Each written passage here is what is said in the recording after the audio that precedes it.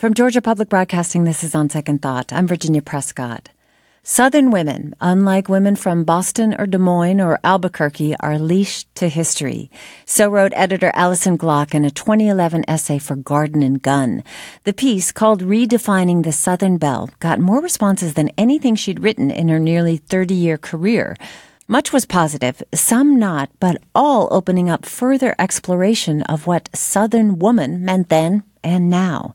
The discussions that followed led to a new book of portraits and interviews with artists, innovators, and entertainers, from Reese Witherspoon to Oprah, from Dolly Parton to Beyonce, along with a number of names you may not know yet, and odes to women who made the South the South. Amanda Heckert is deputy editor at Garden and Gun, and with us to talk about the new book, Southern Women, more than 100 stories of innovators, artists, and icons from the editors of Garden and Gun. Amanda, welcome. Thank you so much for having me. We've also got two of the featured with us. Atlanta-based designer and activist Unica Rogers-Sipp is with us in the studio. Hello there. Hello. And also with us, Dr. Valerie Montgomery Rice. She's joining us by phone. She is president and dean of Morehouse School of Medicine. Dr. Montgomery Rice, hello. Hello, how are you all? Very well. I'm not going to answer for everybody. So with the debut of this book, Southern Women, Holler Beach Productions created a special little film celebrating iconic Southern women. And here's just a little clip of what a few of the artists had to say. Southern women are resilient. Southern women are strong. Southern women are strong. Strong. Strong. Strong. Strong. Resilient. Strong. Strong. Strong. We aren't the dainty little Southern belles from years past. Southern women are charming, of course. They're strong. Did I say strong? Yeah. Well, multiple responses as strong. And women are measurably more resilient in the face of adversity than men, I'll say, according to a 2018 study by Science Daily. So, Amanda, what did you see? Strength, that came up over and over again in this film. Did this change that image of the Southern belle that Alison Glock was trying to struggle with in the first place? I think that this whole book was an opportunity for us to sort of dispel, I think for a long time anyway, that larger consciousness thought of Southern women being synonymous with that sort of Moonlight and Magnolias myth. I think people in the South knew that wasn't, didn't get close to describing the women who live here. And, I think that all of these stories do that. Certainly, that's why I wanted to include both Unica and Dr. Montgomery Rice in this book, because their stories inspired me. I think that, we're talking about being open to listening to other people's life experiences. And I really hope that that's what this book does, is inspires people, makes them think differently about how women have experienced the South. And, I think that it's been really interesting to, also a thread through the book. We asked a lot of the women, what does being a Southern woman mean to you? And the range of answers, and how, the almost surprising thing was how even people who sort of struggled with their relationship to the South still wanted to use that word to define themselves, but we're thinking about how can we redefine exactly what it means to be a Southern woman. I think about, there was a musician in Austin that we interviewed, Gina Chavez, and she talked about how, the South is so open in a lot of ways. There's open land, there's open skies, open roads. Why can't it also mean open-minded? And she talked about how she, sort of has gone through her own process of moving past those stereotypes of Southern women to really, wanting to reclaim the word Southern. Well, that's one thing that comes very clear to me. There's no monolithic Southern woman. There are so many different Southern women, and two of the guests that we have here with us today, both featured in the Innovators and Iconoclasts section. So first, I want to ask both of you, what comes to mind when you think Southern woman?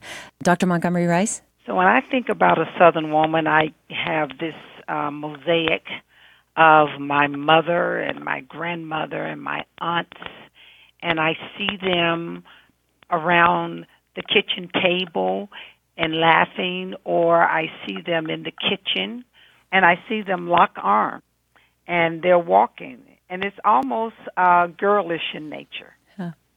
How about for you, Unica? Wow. So I also see, when I think of Southern women, I think of grandmothers and mothers and aunties.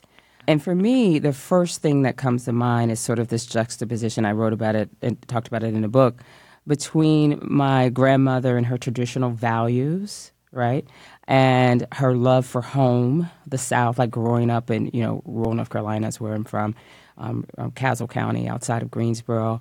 But her love of that place and everything that came with it, like, learning how to make things from scratch, like biscuits, and the pride in that. And then I also think about my mother, who was of the generation that sort of rebelled against that and wanted to leave. And she told me the other night, it's like I could have been born anywhere and I would have left home. But she was that spirit of wanting to sort of experience something outside of what that small town could offer her. And was very sort of spirited in discovery and exploration. And so when I think about Southern women, I think about the complexity that exists between those types of realities and a love for home. And then I also think about generationally the relationship between women and where I fit in between those two, that I'm sort of a bridge. For still all of us, we have this love for home. So my mother, even though she would leave and she traveled the world, she never gave up home and her love for it. You say she had a lot of fire that kind of pushed her, and eccentric. And Amanda, I'm wondering about that. There is a kind of love of eccentric women in the South. What do you think is behind that? We're not wallflowers, that's for sure. I think that's something that came across in a lot of these interviews, is that Southern women, know how to comport themselves, but they also know how to break the rules. I think about my own, this theme of mothers and grandmothers came up time and time again. And I think it is because, there's definitely a strong family connections in the South. That sense of place that both of these women have spoken about is so strongly rooted. And I think about, that sense of place. I'm from the upstate of South Carolina, and, my family has been there for generations, farmers, textile mill workers. And I think about my grandmother who, rolled tires in a tire factory, but she always, went home at night and touched up her hot pink fingernails. And it wasn't vanity, but it was self-respect. And it was an interesting theme that sort of carried throughout the book. Amanda Heckert there, editor of a new book from Garden and Gun, Southern Women, more than 100 stories of innovators, artists, and icons. And two of the women featured are with us, Atlanta-based designer and activist Unica Rogers-Sipp, along with Dr. Valerie Montgomery Rice. She is the dean and president of Morehouse School of Medicine. And we'd love to hear from you as you listen. What Southern women have influenced you, famous or obscure? Let us know in our Facebook group, GPB Radio's On Second Thought. In the front of the book, we have Ashley Jones quoting from Lucille Clifton's I Cannot Talk About the South Without Talking About Black Women. And Dr. Rice, you observed that you were often the only black person or only woman in your career, or even as you were growing up. So how did you begin to discern your identity? Do you see yourself first as a Southerner or a African-American or woman? I'm often asked that question, and I clearly see myself first as a woman. And then I guess I am a black woman. And then I would say I'm a Southerner. But I'm actually all of those, all at the same time. And one doesn't necessarily outweigh the others, but all of them are used as a part of my identity. When I think about the times that, and there have been multiple times that I've been the only one at the table, or in the room, or on the board, or on the faculty, etc. I embrace that because I actually have always felt that I belong there.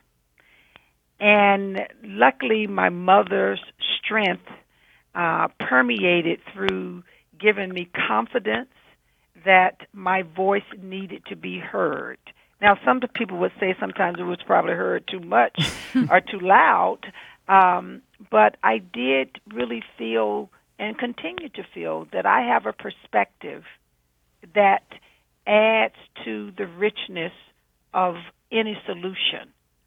And I think when people talk about diversity, that's one thing. That's having a lot of different people with a lot of different backgrounds. But really the significance of diversity is only realized when you embrace inclusion.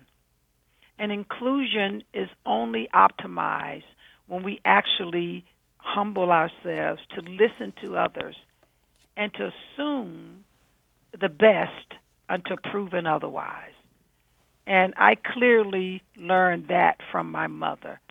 And I think that is a Southern way that has allowed me to be welcomed at tables that others might be uncomfortable at. Unica, I know in your work, working on the South's Black Belt region and founding the Destination Design School. Tell us a little bit about that connection. She talked about diversity and inclusion, some very big ideas that opened up there. Tell me what you were thinking when you were hearing that. Oh, gosh, so many things that came to mind. I mean, I think first off is that I agree with her about the fact that we really need more perspectives, and we need women's perspectives at the table. I don't think it's something that's limited to the South. It's the world. I think we've been making some great strides recently, the past year, in terms of having a large amounts of women running for office and women sworn into Congress, but we still have a long way to go. And I think, for me, what I've understood about, my specific journey and the way that women show up in the Black Belt South and the Deep South and around leadership is that there's this sort of misconception that, particularly Southern women, but women in general are not equipped or don't have the competency to lead in particular industries. And so for a prime example of that was in 2010 when we were working in around the Wilcox County in Selma, Alabama, and we were working with farmers, and it was really clear that we had an opportunity to sort of delve into renewable energy and provide a solution to farmers, women farmers particularly, who were taking leadership roles to understand how they could more effectively manage their natural resources, i.e. their farms, and develop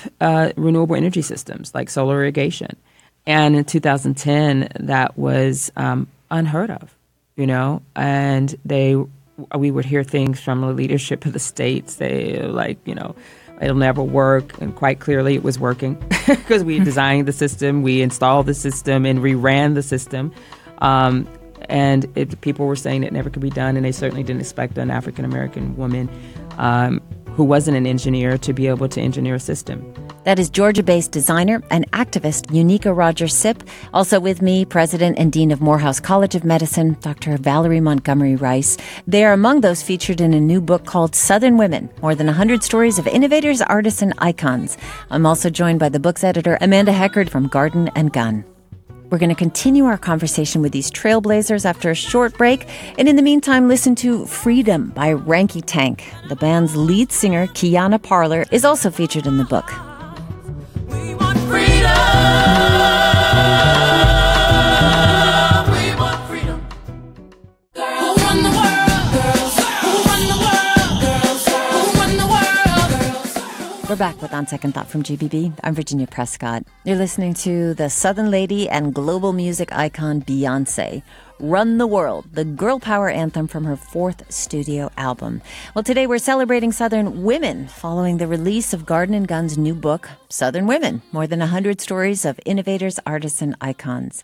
Deputy editor Amanda Heckard is with us, along with a couple of women featured in the book, the Georgia-based designer and activist Unica Rogers-Sipp, and president and dean of Morehouse College of Medicine, Dr. Valerie Montgomery Rice. Well, Dr. Montgomery Rice, I wanted to pick up on something that you wrote about. You grew up in Macon, and the interview with you in the book, you recall working with your 7th grade teacher on your valedictorian speech. She made you repeat the word humble over and over again. you're a valedictorian. You became an engineering student at Georgia Tech, first black woman to be the president of a freestanding medical school. Where does humility fit into a career like this, defined by excellence? That's part of this Southern nature.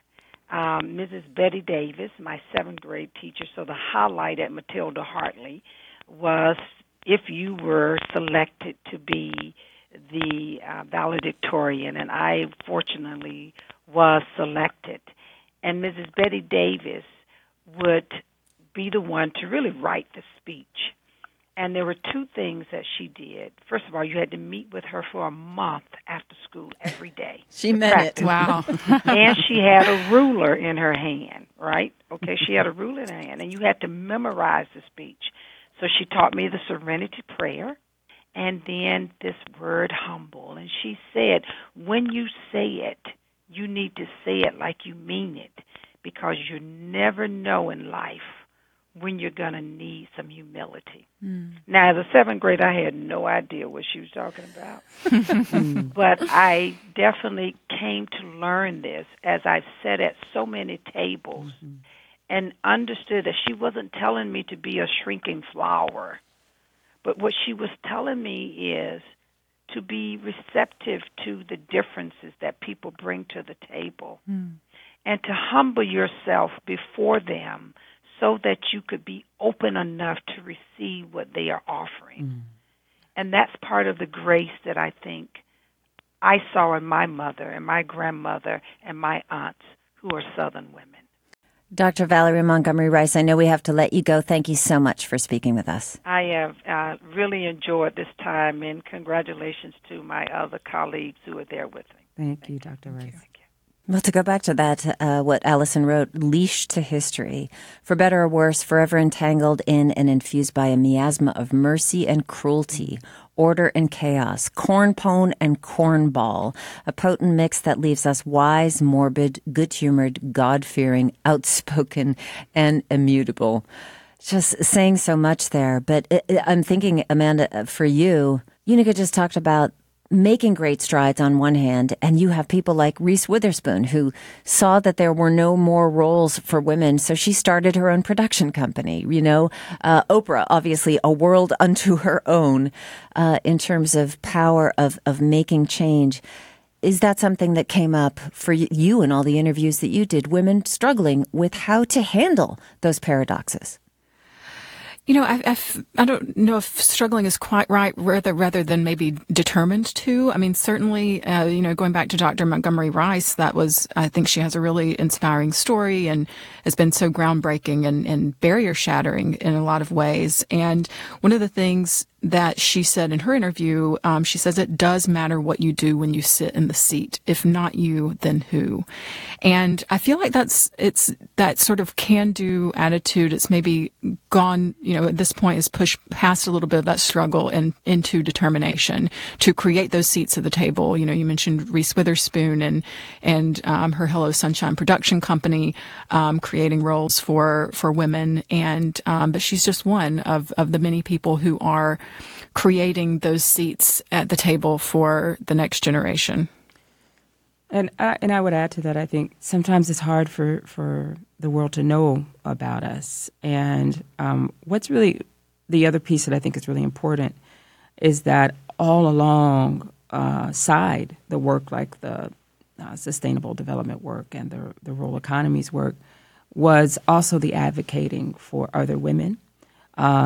And that these relationships that women in the Deep South, particularly African-American women, have with foundations, for example, the people who are funding our work, had to change. And the funding mechanisms and the systems have to change. And so more importantly to me, I think the work is also that work that the hundreds of panels and discussions that we sit on and the counsel that we give to people to help them understand how we are making space. We need to make space for ourselves, and also how they need to be in the space with us. I want to talk about a space where everybody has mentioned it, the idea of a space where women have had dominion traditionally, and definitely have not gotten enough credit for in the past is in the kitchen. I mean, because I think this is both you and Dr. Montgomery Rice talked about seeing your mom in the kitchen or your grandmother in the kitchen. This kind of place of where women exercised a lot of power and a lot of dominance, certainly. How about for you, Amanda? You can't, all of these chefs and mixologists you feature, the legendary New Orleans chef, dearly departed recently, Leah Dookie Chase, James Beard Award-winning chef Mashama Bailey of Savannah, North Carolina chef Vivian Howard. I mean, Southerners often have these strong connections to food and their personal dishes. How does the story of Southern food fit into your portraits of Southern women? Well, I think it's so important. I mean, so many of all of our memories are tied to food in some way. We just had Thanksgiving, and I know at my house I'm responsible for making my grandmother's macaroni and cheese casserole and cornbread dressing. And when I'm making those recipes, when I'm looking at her handwritten recipe, she's dead now, but it's almost like communing with a piece of history. It's almost like praying in a way, to see her handwriting there and to be able to follow her directions. And so being able to get that, those food memories and the power of food into this was really important. And you mentioned Leah Chase. I think that, this was one of the last in-depth interviews that she did before she passed away, and it was with her friend and culinary historian Jessica B. Harris, and they just talked for the longest time, and Leah used her now iconic restaurant, Dookie Chase's in New Orleans, to empower other people. I mean, during the segregated civil rights era, Dookie Chase's was one of the few public places in New Orleans where activists, such as the Freedom Riders and Martin Luther King Jr., could meet with people of other races. And she opened up her kitchen, even though it was sort of dangerous to do so, to create a space, a welcoming space for everyone that really, again, empowered people to make change ultimately. And I think that's the power of food and women in the kitchen too. I just think it's important that we understand people's stories and connect it in so many ways, similarly with the women on the journey. Unica Rogers-Sipp, she's a Georgia-based designer and activist featured in a new book from Garden & Gun. It's called Southern Women, more than 100 stories of innovators, artists, and icons. Thank you so much for speaking with us. Thank you for having me. And Amanda Heckard, what a job. She is the editor of the book. Thank you very much for speaking with us. Thank you, Amanda. Thank you for having me. Thank you again, Unica, for being a part of it. Oh, thank you. And you can find more in the book. I probably didn't mention how beautiful it is. The photographs are absolutely gorgeous. So you can find a link to see some of them at gpbnews.org. And we will leave you with another fabulous Southern woman. This is Dolly Parton with 9 to 5.